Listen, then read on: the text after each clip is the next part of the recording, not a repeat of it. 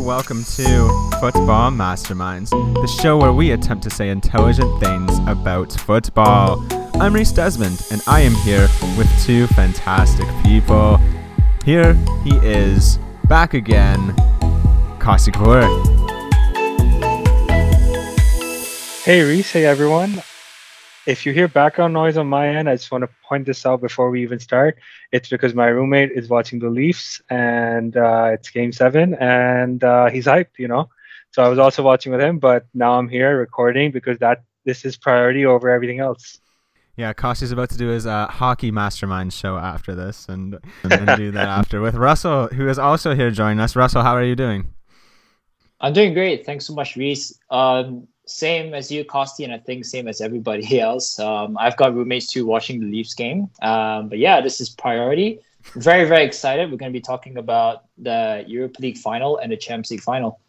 I honestly didn't know it was on, but I have a feeling that's probably what my mom is watching right now. So I think probably all of us on the same page there. But yeah, it was an exciting week of football. Not as much going on as per usual in terms of like actual matches, but there's a lot going on. The craziness of everything happening with the managers around the world. And obviously the Champions League final was this week as well as the Europa League final. So we're going to start with the Champions League final, of course. We all predicted Chelsea to win it. We all said that they were going to do it. Russell, were you happy that they ended up being the ones to pull through? Yeah, absolutely. I mentioned that I think I almost always want the underdog to win, kind of like the underdog figure. I think most people would say that Man City were favorites just by looking on paper. But then, I'm not really surprised that Chelsea won because they did beat Man City twice before, even though they played the B team. I think Man City and Guardiola have a tendency to overthink, which is what a lot of people say. Yeah, when I saw the lineup, there was no Fernandinho, there was no Rodri, and I think a lot of people also commenting how he overthought his formations. But I said, look, he's the manager. He knows more than any other fan in this world, and it's so easy to say that he made a mistake only after the game happens. But it was a splendid game. I'm just really, really happy that it was 1-0. I was telling my friend it could have been more, just because City's going to attack so much and Chelsea's going to get a breakaway, but 1-0 would do. Yeah, Kosti, I saw you having some reactions there when Russell was talking about no Rodri and Fernandinho. So what were your thoughts on the whole Guardiola overthinking it again side of it all? 62 games. They played 62 games this season. 61 games had Fernandinho or Rodri in it. In the last game, in a game where you've never tried something, why? Why would you go ahead and try and put Gundogan, who is clearly not a CDM? He's a box number 8. He wears number 8. Why would you put it? Why? What? Like that? It was just too much. I think psychology definitely had a part to play there in that they had been beaten by Chelsea twice before, and I think Pep thought that he could do something different to change the dynamic of this game. The no striker, that's fine because they always play like that. Raheem Sterling with another interesting call-up. He hasn't been playing much, hasn't been scoring much. And in the first half, he had a couple glorious chances and he missed both, I think. So you can kind of blame Pep almost for this final loss, I think. And it's hard to blame Pep when he's had a wonderful season, winning the Premier League again, winning another cup. But this game, he definitely got it wrong in terms of his player selection. City didn't look as fluid as they always look, and that's obviously also down to Chelsea for breaking them up with having their 5-man D. But I just didn't understand the team selection here, to be honest. Yeah, there's a couple of things there. So Gundogan has played defensive mid a lot for Borussia Dortmund in the past, and he played in a Champions League final at defensive mid as well. But having him play there for this particular match did kind of limit a lot of what City had done over the course of the season, with Gundogan being an advanced player, an advanced playmaker who can get box to box and look to score goals. They didn't really have that same kind of threat, and Foden was trying to get in similar positions, but he's just like a different kind of player where he wants to be on the ball a lot, where Gundogan is very intelligent with his movement off the ball. The Sterling selection, I think, was sound. I think he was much more creative than Mahrez on the other side, and was doing well to actually put decent chances into the penalty area. So I wouldn't have necessarily said that like that was a miss. Tactically, they just looked very lopsided at times. Like Bernardo Silva was often playing right on top of Mahrez, which was limiting Mahrez completely, who just didn't really get on the ball much. The biggest issue that City had was in breaking down Chelsea's defense. Like it's very hard to have the amount of chances that you would want to have in a Champions League final when you have two very good defensive midfielders and a back five in behind them. And every time they did put quality balls into the box, Chelsea was there to clear it away with having 5 players to be in those positions. I think that's pretty fair in terms of like players playing on top of each other. Even I felt that with almost like De Bruyne and Foden as well. Yeah, they were always 100%. somewhat together, trying to do the same things all the same time. Gundogan did struggle though. Like I understand what you're saying, that he's played in CDM for Dortmund in the past, but I thought he struggled to break up play wherever was necessary. I don't think he could do that in between the lines. I thought he got overpowered by the running of Werner and Mount at times. He couldn't really get on the loose passes and make sure like at least things get cleared. He's a box-to-box midfielder who scored 16 goals this season. Why would you limit him? Why, when you have 2 fit CDMs and you've played this way the entire season, you scored a boatload of goals, and then you try something different in the final just because I think Chelsea beat them twice. They wanted to try something different. Obviously, players are sad at the end of it, and De Bruyne got injured, and that was another sad thing that happened throughout the game for City. But Pep at his press conference did look defeated almost, which was really sad to see because Pep is a great coach. Yeah, I definitely agree with what you're saying. Like, I don't want to justify the selection of Gundogan in that position because I do think it was 100% an incorrect decision, simply because you know that you're going to be the team having more of the possession. That's the way the other 2 matches happened as well. You know that Chelsea are going to be looking to play on the break, and therefore you need someone who's much better in transition than Gundogan, and Fernandinho and Rodri are both significantly better in transition, defending, putting up tackles, having the awareness of where to be and how to stop players. And Kai Havertz, Timo Werner, and Mason Mount all just ran circles around him. So I do think it was a poor selection. I did genuinely feel like Guardiola was probably one of the best sports I've seen in terms of sort of like trying to put on a brave face after losing. I thought that was like actually really good to see. But yeah, like who wouldn't be upset when he was a Champions League final? Like Zinchenko just couldn't stop crying. It's just a combination of, poor team selection. Like Kasi, as you mentioned, I didn't know that. It's actually crazy how like either one of Fernandinho or Rodri or both maybe like played 61 or 62 games, and then you don't play either one of them in this game. I think that's obviously, now that you mention it, I think that's like a really poor decision. And then I don't know about the decision with making Kevin De Bruyne like your main striker. I don't really know the decision about making putting Sterling in, especially because like he hasn't been playing well. But he actually did. I think he's one of like Man City's better players on the night. It's also a combination of like, the Man City players, they didn't turn up, and sometimes it happens. Like I don't think you can turn up every single game. I think Chelsea defensively, they were phenomenal.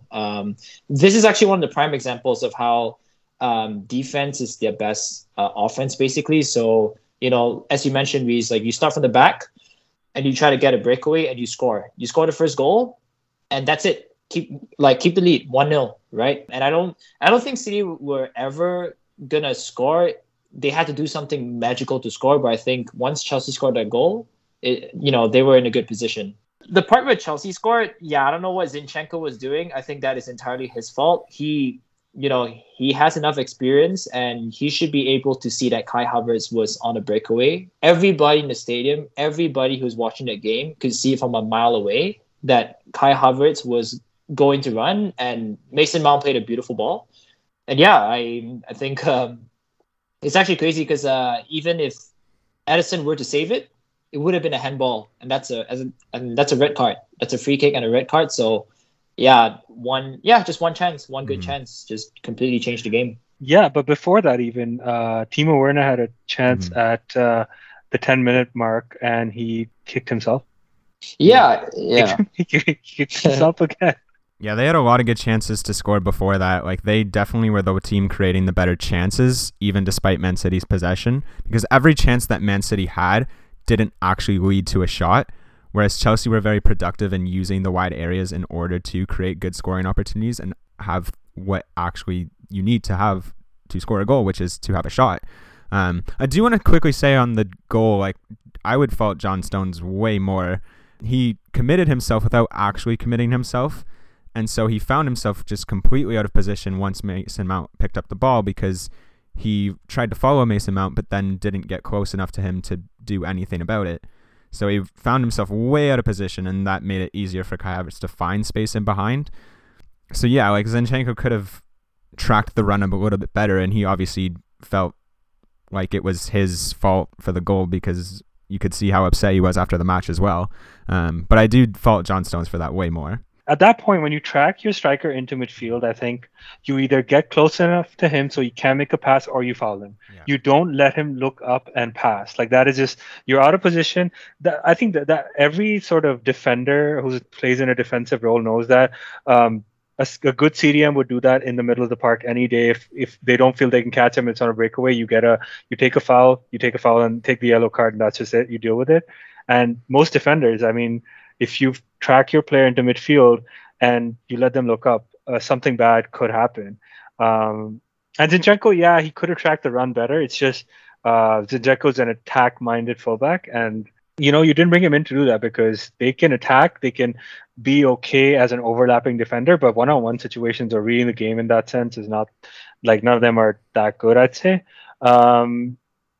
I was going to actually mention something about the defense comment, Russell.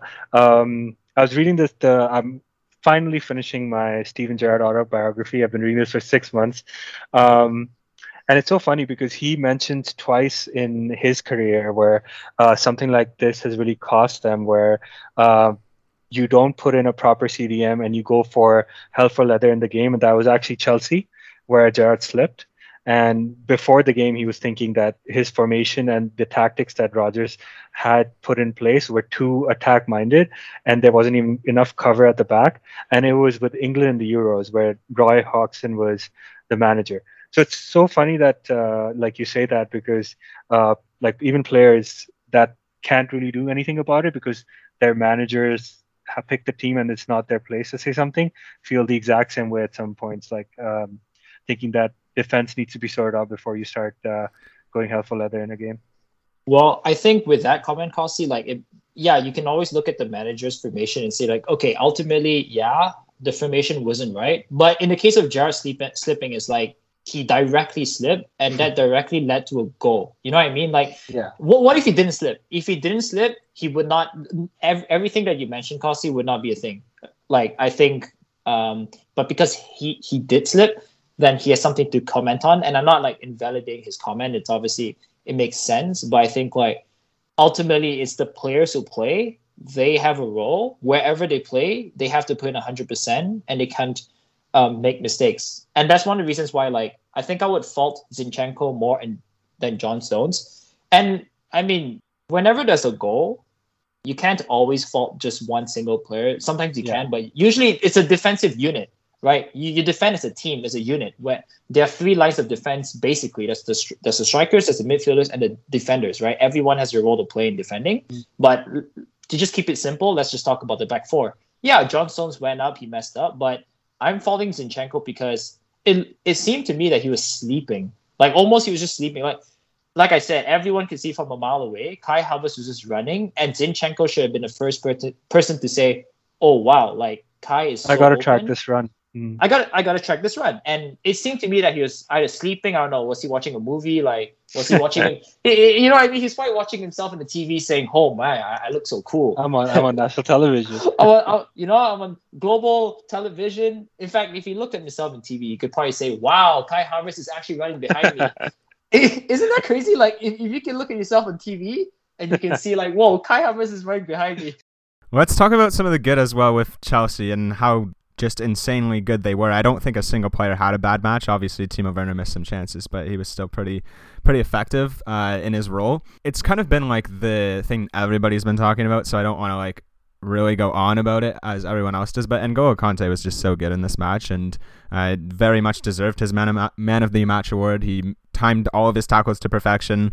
He won the most aerial duels in the game, which he's like what 5'5". Like, it's insane to think that he won more aerial duels than like Rudiger, Christensen, or anyone else. So yeah, Chelsea were very, very good. What, Russell, stood out to you about Chelsea the most? Well, apart from the obvious, which is N'Golo Kante, which everyone is praising, and that's obviously fair. And people are saying that he is the midfield himself. I think it's just Chelsea's defense in general.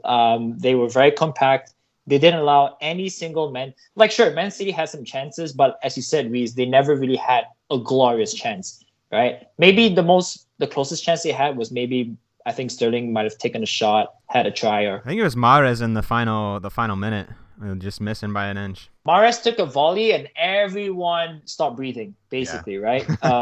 So yeah, Antonio Rudiger, Azpilicueta, Ben Chilwell, Reece James, and obviously Kante, they were just so good. Like I said, Man City never looked like they were going to score.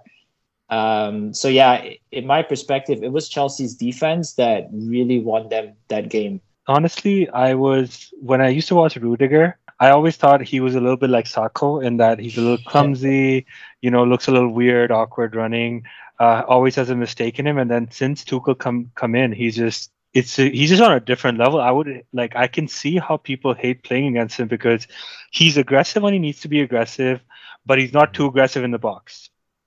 I feel like when he was playing not for Tuchel, he was really aggressive in the box. He would always give away those like stupid penalties, but stupid fouls at least where he didn't need to. But now, that's something I really have like enjoyed watching, is just his growth as a player, because I think you need that aggressiveness as a defender to actually scare people into like bullying them almost. I think I enjoy that type of like old school defense as well.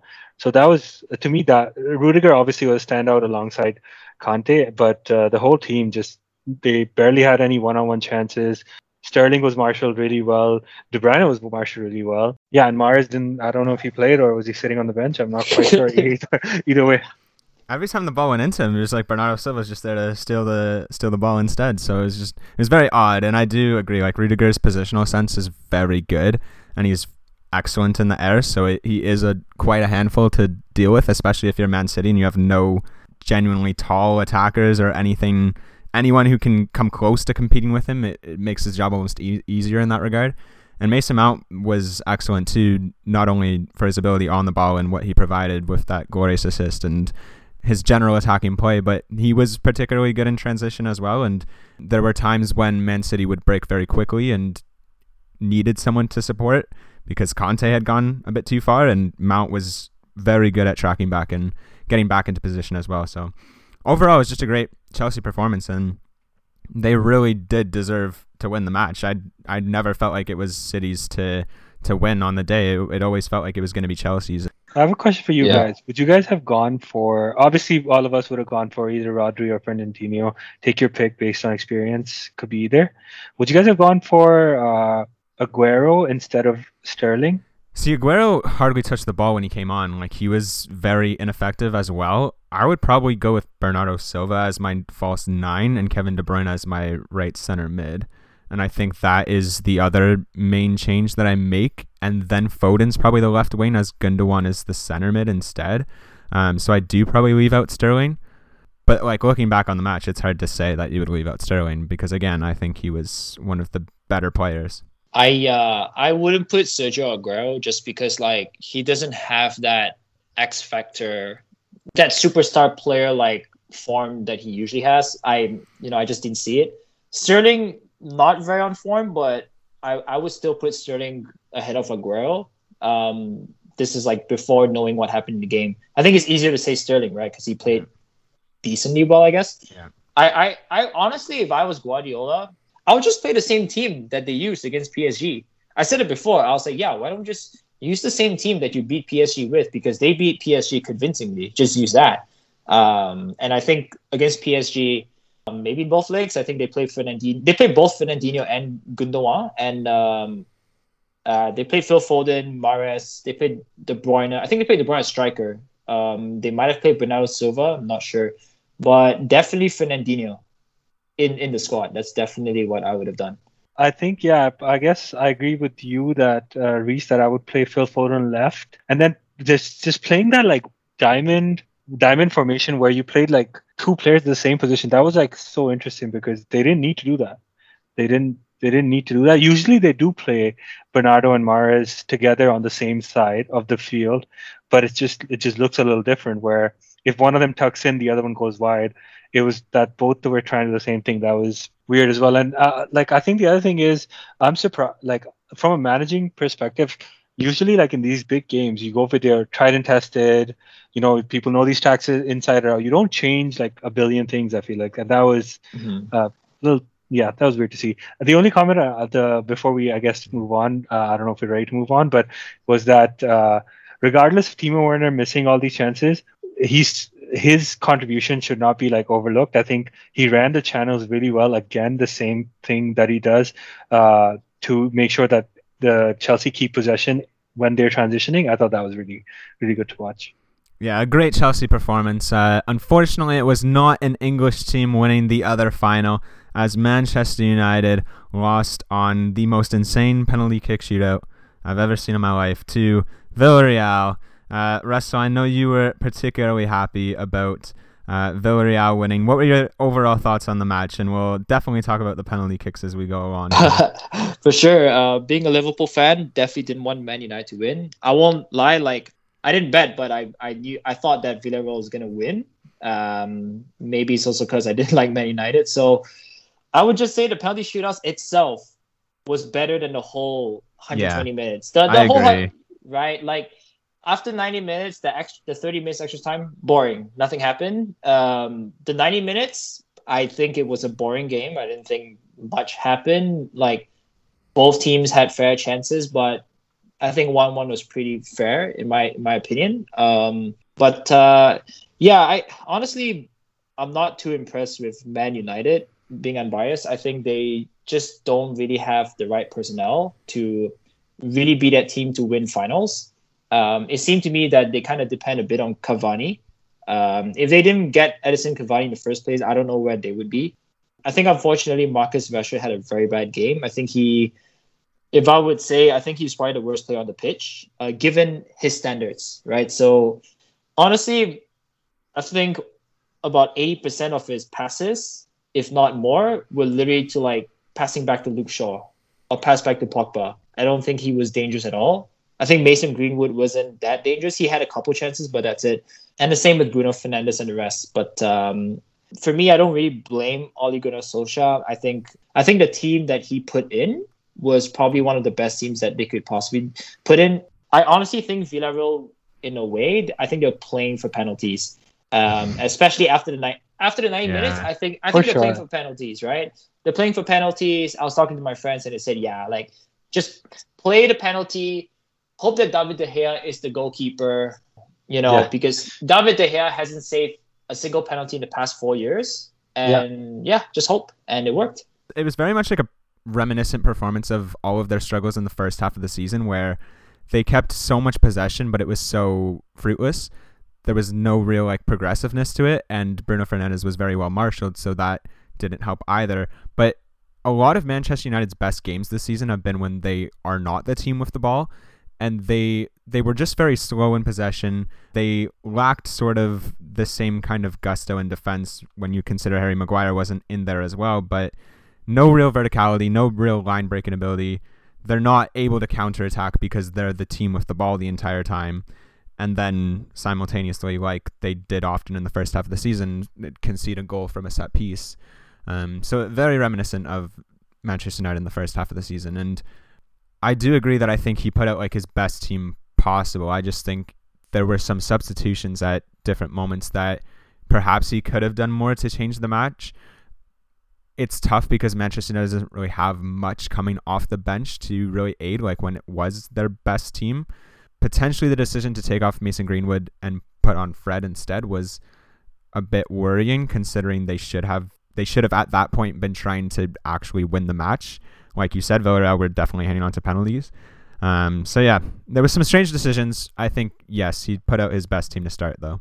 I don't think Ole has had the time to set up United as being that team yet. I think maybe next season, if he gets a chance in preseason, he'll bring in some players and set them up to be that team that has more possession. I feel like coming from like the underdog mentality, coming from like he's still building up a team. You always want to build up. You either go like the Jurgen Klopp style or like the most other manager style, where you build up your defense first and then try and play counter-attacking and then play expansive football. I think Dean Henderson wasn't put in, which makes no sense. He has a 40% save rate. He saved 8 out of 19 penalties. That's 40+ % penalties saved. And I think one of the things that I was listening to from analysis was that you don't want to substitute your goalkeeper at that crucial moment, because his career is then threatened, or his reputation is definitely threatened a lot. But what do you guys think? Would you guys have done it? Of course. Yeah, I would have done it. I put in my notes here. I think if United were going to make a substitution in the 120th minute, like they did in sending Tellez and Mata on, I think you take off De Gea and you put Henderson on instead. I think that was the wiser decision. Like Russell said, De Gea has not saved a penalty kick since 2016. He had zero confidence when he was going to save those penalty kicks, like zero confidence. He never looked like he was going to save one. And then he had zero confidence when it was ultimately his turn to step up to kick the ball. If I was a coach, I always think that whatever decision I make, a substitution or a team selection, or to just like not play a player, I do it for the best of the team. I do it because I want the team to win. I don't really care about De Gea's reputation or his career. Like if I'm Ollie and I think that by putting Dean Henderson, knowing his record, 40% saves, I didn't know that, but that's extremely, extremely high. That's almost half, right? I would definitely put him. I would do what Louis van Gaal did with Tim Krul. Remember back in 2014 in the Brazil World Cup? It was Netherlands versus, I think it might have been Costa Rica. He put in Tim Krul, and Tim Krul saved the day. And Tim Krul was, forever a legend. So, yeah, I would definitely put Dean Henderson. There's no way I keep De Gea. De Gea hasn't saved a penalty for like 4 or 5 years before that, right? He didn't put 100%. It was like, no effort. Yeah, there's no effort. It seemed to me that he didn't. It seems to me that he doesn't enjoy playing Man United. He doesn't, and he doesn't believe in himself to actually save penalty kicks, which is the biggest thing. Like if you're talking about, we shouldn't like damage De Gea's reputation by taking him out, like that's outrageous to say, because he didn't save 11 penalty kicks and then missed one. Like that is so much more damaging to his confidence than taking him out would have been. For one, I think it's the most outrageous penalty kick shootout I've ever seen. I wanted to see what would happen if De Gea had scored, because I have never seen that in my life before. Like, do they retake them from start to finish? Like, very crazy. But yeah, I think like if you're worried about damaging a player's confidence or anything like that, like there was nothing more damaging than what actually ended up happening. This is actually interesting, because the Ole out argument, I know we're going to talk about managers next, is I would never be Ole out if there was no replacements there. If you have Zinedine Zidane waiting in the wings, I like, you're asking me if I would choose Zidane over like say Ole, or he's won 3 Champions League in a row. He's won La Ligas. Like who would I don't personally understand why you wouldn't pick a guy who's won so much over Ole. Sure, he's an ex-United player. He understands the board well. He's got Sir Alex's blessing. But at the end of the day, it's Zinedine Zidane. I don't know. I think that's fair. Let's go there now then. Villarreal winning the Europa League. There's a lot of managerial happenings right now going on, with Conte leaving Inter Milan this week. Allegri has come in at Juve to replace Andrea Pirlo. Zidane reportedly on the move. Pochettino possibly going back to Tottenham. So there is a very big managerial merry-go-round happening in the world right now, and it's very confusing. We already saw one in Germany as well, where managers are just flying all over the place, and Oliver Glasner today leaving for Frankfurt. So Wolfsburg are going to need a new manager as well. The Inter Milan Antonio Conte situation is very strange, having just won the Serie A title and a lot of hope that next season they could do much better in Europe, but there just seems to be some disagreements between Conte and whoever else is above him, and end up just being the nail in the coffin for him to leave. Where do you think he will go? Like, do you think he will look for the PSG or the Real Madrid job, or do you think he's going to come back to the Premier League? What do you think is on the horizons for Conte? So the jobs that are open, potentially open, let's say for argument's sake, Pochettino is going back to Tottenham, but there's the Real job open, potentially the PSG job open, and then if you wanna have that United mixed in there because it's always in there. Solskjaer's not going anywhere. Yeah, I don't think so either. But say it's in there. I would say he goes to Real, given that Real would have the high ambitions that he's looking for. They have a decent set of players, although aging, very, very aging. But at least he'd know that he'd have the money backing to, in a couple of years' time, start building a dynasty. I think he would probably go there over PSG. Yeah, if he were to go somewhere, I agree. It's definitely gonna have to be a big club, right? He's gonna want to go up, not down, right? So I like, it's either gonna be Real Madrid or PSG. I just find it so hard because always been in Italy. I think that's the only one time that he was in Italy was when he managed Chelsea, and he did very well that he won the Premier League. He's such a great manager. I'm gonna be honest. I think he just takes a year off. It just feels so strange when you've won the title, or in Glasner's case, where you get your team to the UEFA Champions League when that's what they want, and then how are you having disagreements with this person? Like, the owners or whoever's in charge should be doing everything in their power to make this person feel comfortable in the role that they are. PSG, what's going on right now there with Pochettino, it baffles me, because the story as it was that Tuchel was hot-headed and supposedly annoyed the person above him, but this is happening again with Pochettino now. I think we need to start pointing the fingers the other way. It's probably the owners more so than the managers themselves that should have the finger pointed at them, because there's no way Pochettino should have a desire to go back to Tottenham when he's managing PSG right now. I agree. I think especially when we see managers performing decently to very well. So the prime example is people like Zinedine Zidane and Antonio Conte. So Conte has won the Serie A of Inter Milan. As you mentioned, he left because like there's some disagreement. So I definitely point a finger to the owner. Conte leaves. He leaves a legend, right? Inter Milan legend. Zidane, I think the first time I'm not sure the reason why he left Real Madrid the first time. I think this is what I think. I think he left Real Madrid the first time because same thing. I think there was some disagreements with the owners. He didn't feel like Real Madrid were going in the right direction. And bear in mind, this was right after winning his third Champions League. And this was, I think there were talks to sell Ronaldo to Juventus, which did happen. And then Zidane's leaving Real Madrid now, not because of the owner, but because he felt that fans were ungrateful. And I agree. I think Real Madrid fans are very spoiled. Very spoiled. They're very spoiled. They have no tolerance. They have no patience for poor performance. If you get second, you're done. If you lose the semi-final Champions League, you're done. So I feel like Zidane felt that fans were ungrateful, which is why he left. But where is he gonna go? Like, I think international football would be an interesting one for Zidane or Conte to go back to for Conte and to try for Zidane maybe the France job in the future. But like, I don't see a club team right now that Zidane goes to. He should just take the year off.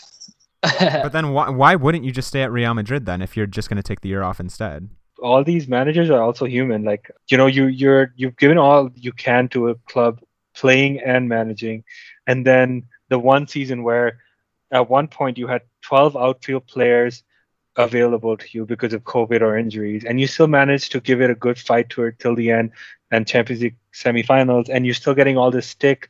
The board's probably giving you all the stick about not being happy where they are. You're just done with it. You just lose it, and that, I feel like that's pretty valid. And in Conte's case, I think he must have made the argument that, hey, I just won us the league. Let me get a bigger transfer budget so that we can bring in some better players and actually compete on the European scale. And the owners probably weren't okay with that. I mean, if you look at like United, Glazers have been taking out money from United to fund their own debt forever.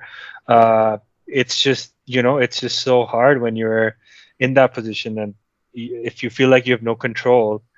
I think it's totally understandable why both of these managers left, but I think that's why the Ole out chants have become louder, because there's people in the market that are proven winners. And I know, Reese, you're saying Ole doesn't go anywhere, but do you not think there's even a shout for that? I would say, like, see how next season goes, because I think he's had so much positive improvement over the past few years, and getting them to Europa League final is something. It's not the Champions League, but it is good, and second place in the Premier League is good, and you can clearly see, like, now what he is trying to do in the squad that he's put together. Things have been going pretty well for Manchester United, so I wouldn't be tempted to move away from Ole at this time. Interesting, because Mourinho won the Europa League and came second, and he still got so much stick. It's just interesting, because I think it's just about winning over the fan base with either what you do or your like the type of football you play. And it's just interesting because he's done a lot, but it's not that he's anywhere close to City. Same way as I don't think Mourinho was anywhere close to City, and Mourinho actually won cups with United. Fair critique, but they're not going to be close to City if Zidane comes in either. It's not going to change. They need personnel. They need Jadon Sancho. They need Erling Haaland. They need Declan Rice, Wilfred Ndidi. Like, these are the type of players they need if they're going to challenge Man City. And I just want to mention, Kosi, so like in anything, whether you're a fan or a player or anything, your expectations change by the seasons. Your needs and your wants and everything changes, right? Your perspectives on what a good club is changes. So like Mourinho got fired because he underdelivered by his standards, I think. And if that is not true, then he underdelivered by the club standards or the club's expectations. Now, Ole Gunnar Solskjaer came in as a new manager, and if he stays, it's because the owners think that he is still performing. He's still meeting expectations. If not, he's exceeding it. Because, as we said, as far as I'm concerned, nobody's winning the Premier League if you're not Man City. Chelsea might contest next season.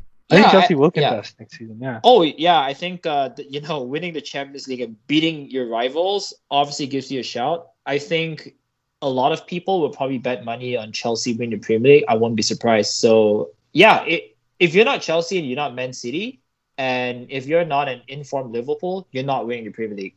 Yeah, as we said, there's still some positive improvement. I think Ole Gunnar Solskjaer it's a decent manager. I don't think he should be sacked. Yeah. I say that Conte might go to Real, and Zidane, hot take, might come to United. Just a hot take, or go to PSG. Either way. I just don't see Conte at Real Madrid. Like, I want to see Conte at Real Madrid, and I think it would be very entertaining. But like, he's gonna last a season or two at the most if he goes there. I feel like Conte should hold out. I agree with Russell. I think it's likely that he goes to Real Madrid if Zidane leaves, but I think he should hold out. Otherwise, I don't think Zidane should leave Real Madrid. I think he should stay. I think if he does leave, that he's going to go to PSG if Pochettino goes to Tottenham.